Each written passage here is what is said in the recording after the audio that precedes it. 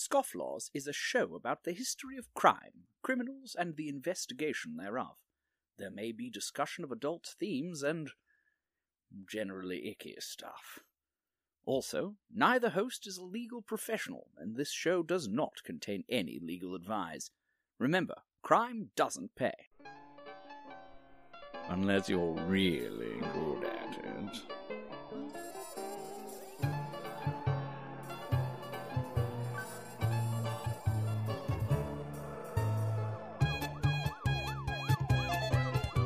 Hello, and welcome to the Scofflaws, the history of law and disorder. My name is Sean, and joining me again is my lovely co-host, Allison. Say hi, Allison. Hi, everyone. You say it so demure. Yep. You have to make sure that the voice is just perfect, doesn't have too much vocal fry, because then you get accused of, I don't know, whatever it is people who have vocal fry get accused of. I don't even know what vocal fry is, and I'm the one who edits this podcast. I think it's if the voice is a little bit too grainy, or gravelly, like a smoker's kind of voice. Because generally when people make their voices go low and show that they're saying something very important, like the Dan Carlin voice. I think that's what they mean. My voice is low, so this is serious. I'm Batman. Yes, that's why he uses it. I'm Batman. Everything I say is well-cited. And more power to him. I just wish that Christian Bale could actually do that low, gravelly voice. So how's your week been, Allison? It's been good. It's a busy time of year, so I've been running everywhere. Yep. I found an interesting fact out. Yeah? If you burn your tongue and then switch to a new mouthwash that same day, you lose taste bud privileges for a week. Huh. Yep, everything has tasted like styrofoam for me since about Wednesday. Oh, that sucks. Yeah, it's a living nightmare. Yeah. Even spicy food? Even like spicy food, like I can taste a little bit of it, but everything has this sort of packing peanuts flavor to it. Oh, ew.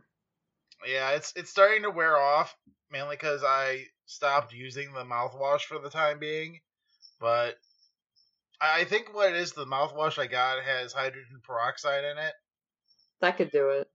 Yeah, so when I interacted with the burned tongue, it stripped me of flavor. Mm. It annexed me from flavor, not annexed. It booted me from Flavor Town. That's so sad. Food is one of the best things in life. Yeah, it's coming back though. It's coming back. That's good. So, what are we talking about today, Allison?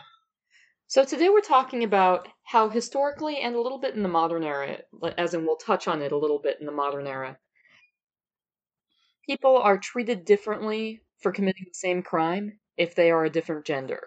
So, for example, a man who has committed, say, theft might be treated differently and have a different sentence length than a woman who did the same kind of theft. All right, let's look into the disparity of criminal justice between genders.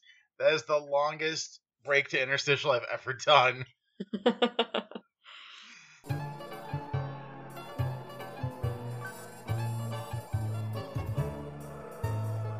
I was looking into this, and there's an interesting, kind of odd dichotomy between this. So, throughout history and up to the modern day, it's been viewed that women are just less likely to be criminals than men. And statistically, this actually is borne out. However, the question then becomes like a chicken or the egg. Do we think women are less likely to commit crimes because women have have committed less crimes? Or do women commit less crimes because we don't expect them to be criminals? Does no one suspect the butterfly because it's a butterfly or because it didn't do it? Essentially. And so what has been found is that, say, take a crime like murder, the oldest profession. Okay, let me just unbox some murder here. Okay, let's go. Now, women are much less likely to be suspected of murdering someone, which gives them an advantage in that realm.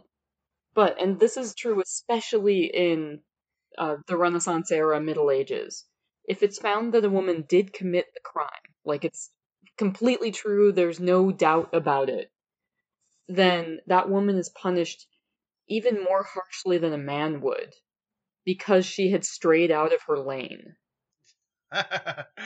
Oh man. So So we're not gonna look at you for it, but if we notice it, you're in so much trouble.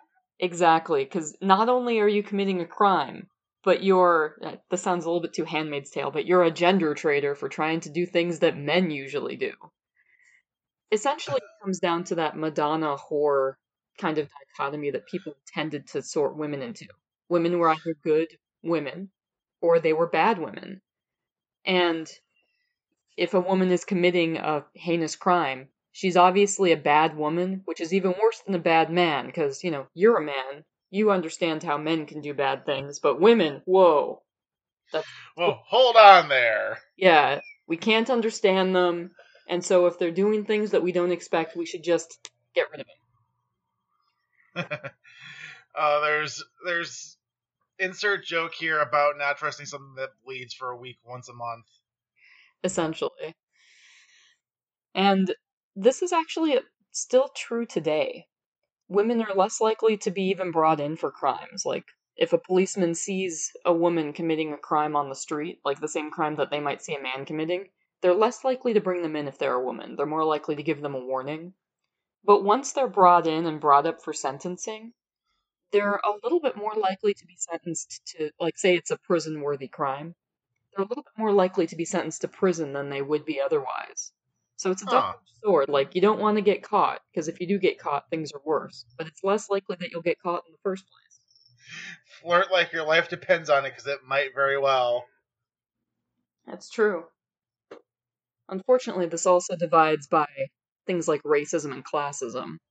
Oh, So, yeah. a high-class white woman who commits the same crime as, a low-class person who's, like, say, an immigrant, they completely get different sentences. Like, there was a case where, and this is a modern day one, not historical, but there was a case where two women had just killed their children separately. Like, they didn't get together and decide to do this.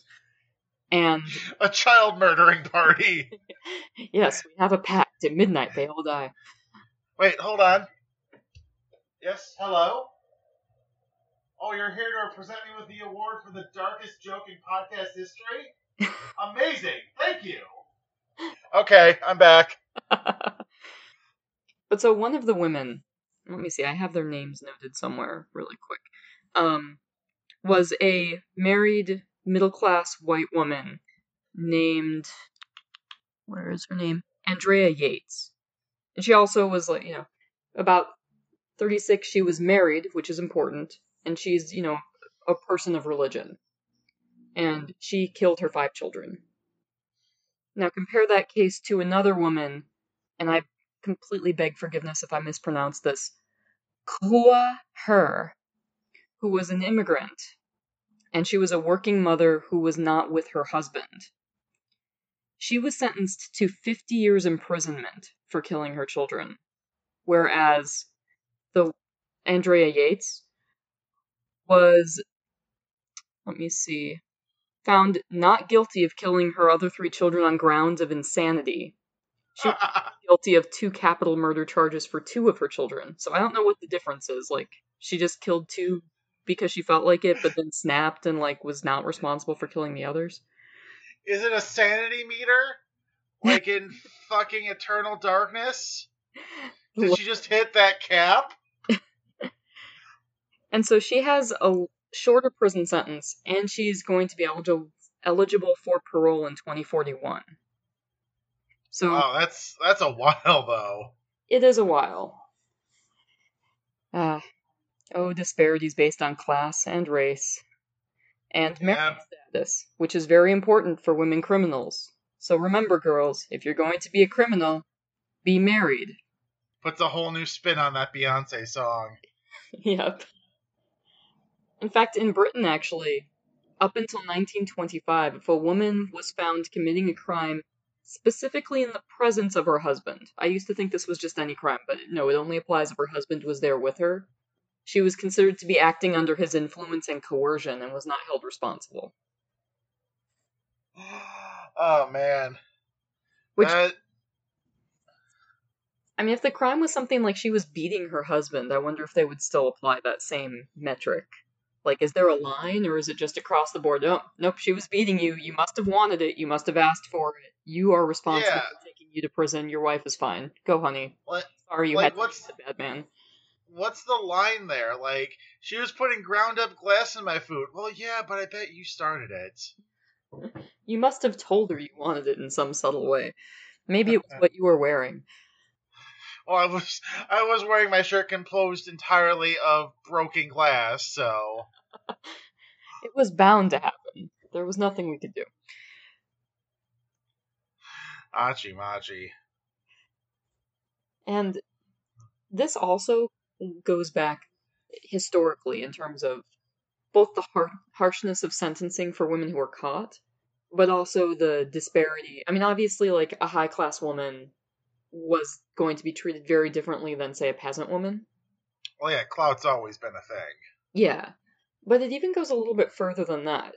In some ways, in medieval and Renaissance society, but by the time you get to the Renaissance, there's not really, like, peasant women, strictly speaking, but you still have, like, the rung of people at the bottom of the hierarchy who pretty much farm. Those people.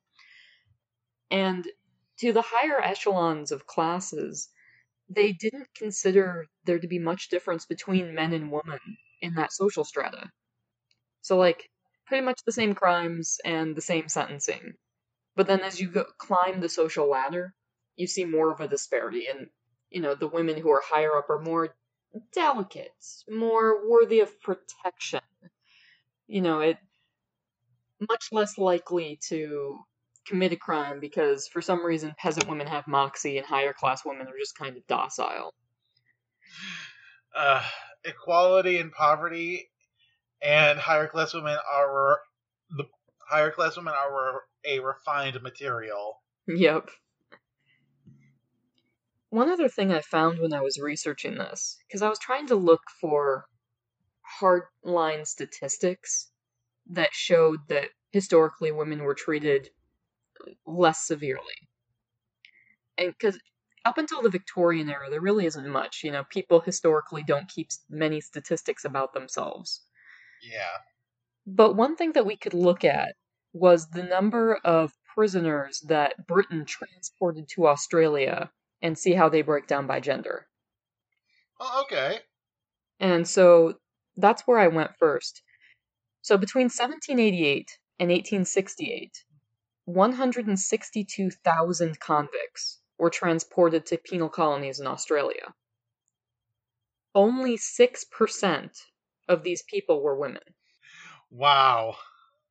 Now, part of this is that the types of crimes that got you conviction or transportation, there was a list of what qualified, and not everything did. So, for example, prostitution was not a transportable crime. And that's what mostly women were convicted of. If it was, though, Australia would have been one hell of a place. They actually talk about that in the article I read. So when women were sent to Australia, like, the men would find out that a woman boat was coming, and they would just be, like, waiting at the docks and just claim them all immediately. Which, very, very disturbing, actually, when you think about the implications there, but... Yeah. No, Australia didn't have the most noble of starts. Nope. However, where they went from where they started really does show a lot. It's like if you stop treating people like criminals once they get off the boat, society improves. Funny how that works out.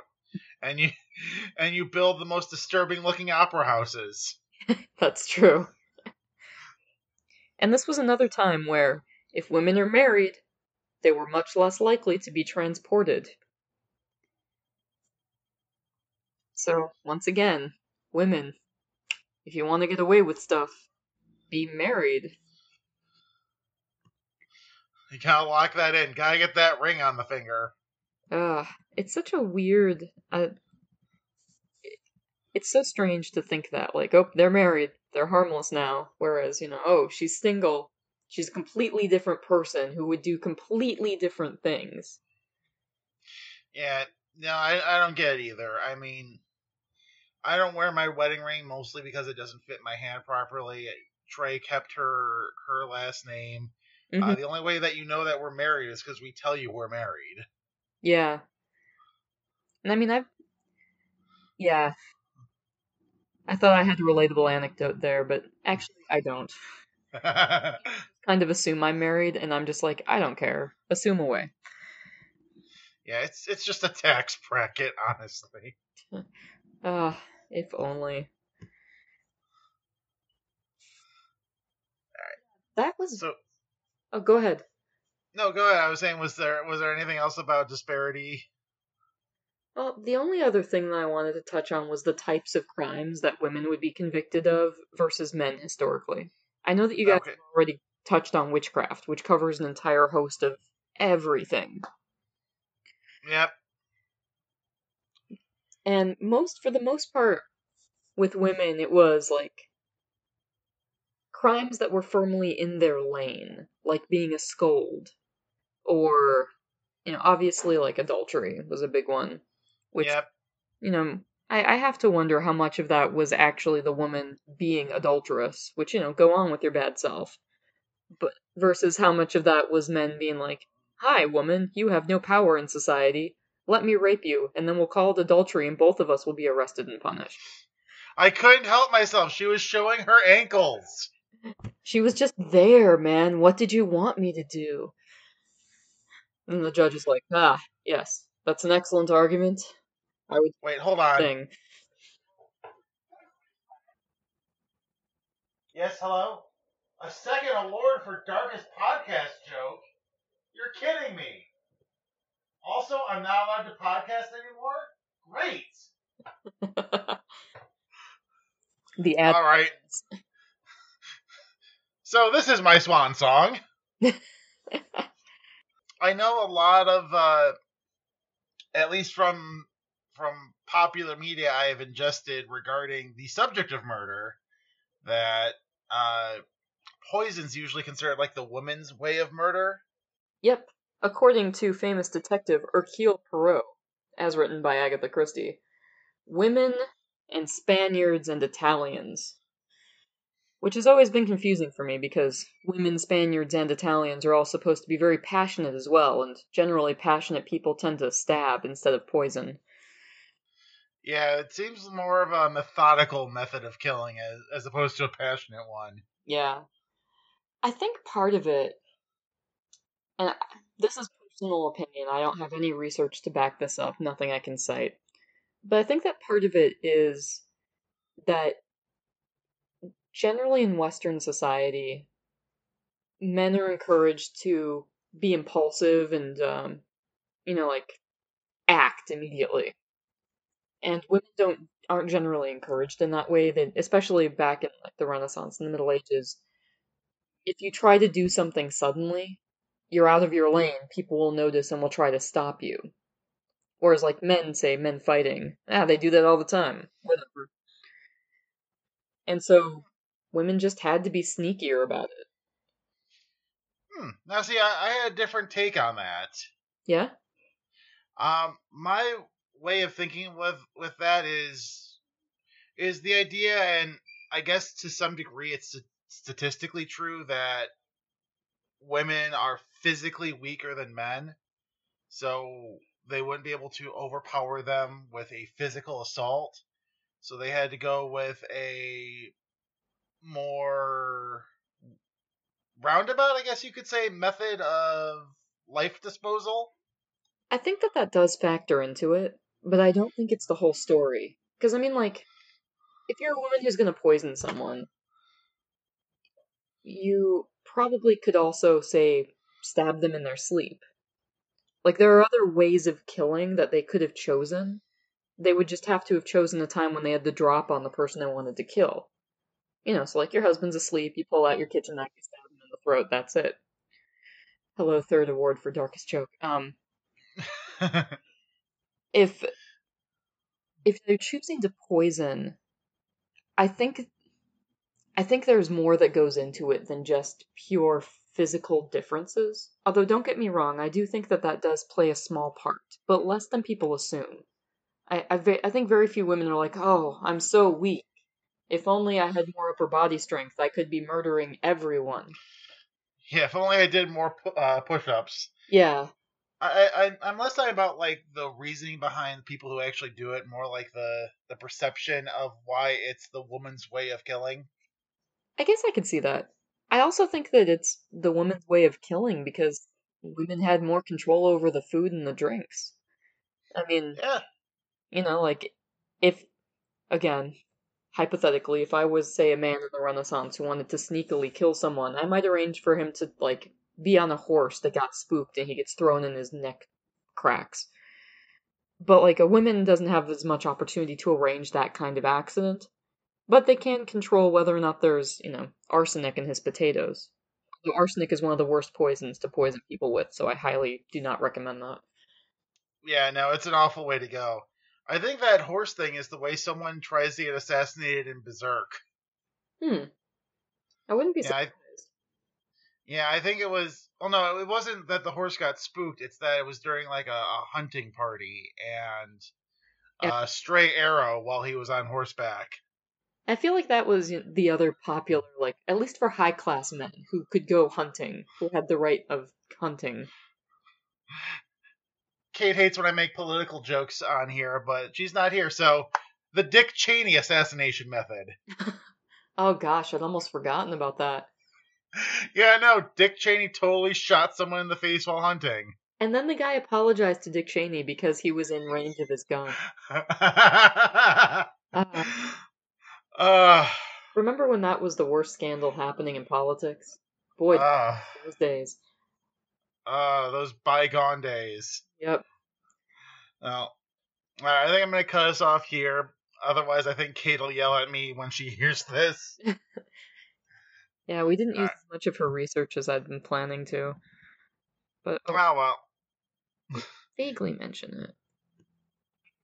Yeah, we got the information out there. Yeah.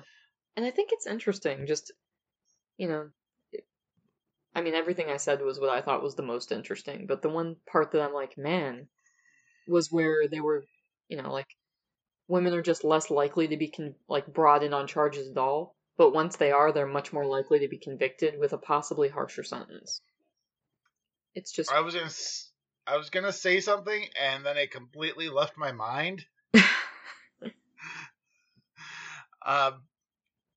But anyway, if you would like to add to this conversation, you can email us at scofflawspodcast@gmail.com. If you want to help support the show, you can donate to us on Patreon at patreon.com/scofflaws. Join us on either our main Facebook page or our community page. You can find it either by searching Scofflaws, the History of Law and Disorder. Join us on Twitter at Scofflawcast. Was there anything that you wanted to plug, Allison? No, I don't have anything right now. Next time I might. Alright, fair enough. And let me pull up our dumb law of the day. Okay, I've got one for Rhode Island here. Okay. This one is right under the one I'm going to use, but I'm going to read it off anyway because it's sort of in line with what we've been discussing. Any marriage where either of the parties is an idiot or a lunatic is null and void. But the one I really want to read is no one may bite off another's leg. I like how it's phrased. No one may. That's an odd way to say it. Yeah, it sounds more like a challenge than a law. Oh, there is something I wanted to mention and I forgot to mention during the podcast. Okay. And it's just the fact that when women were brought up for crimes, they were actually more likely to be accused of being insane and, shipped off to an insane asylum or otherwise segregated from society, but not in prison. No, in a nice insane asylum. Well, God, that's a whole nother topic, insane asylums. It is. Ooh, that would be a fun one. Yeah, Fly out. I'll have to add that to the list. But anyway, I think that wraps us up for today. Yep. This has been Scofflaws, A History of Law and Disorder. My name is Sean, and this has been Allison. Say bye, Allison. Take care.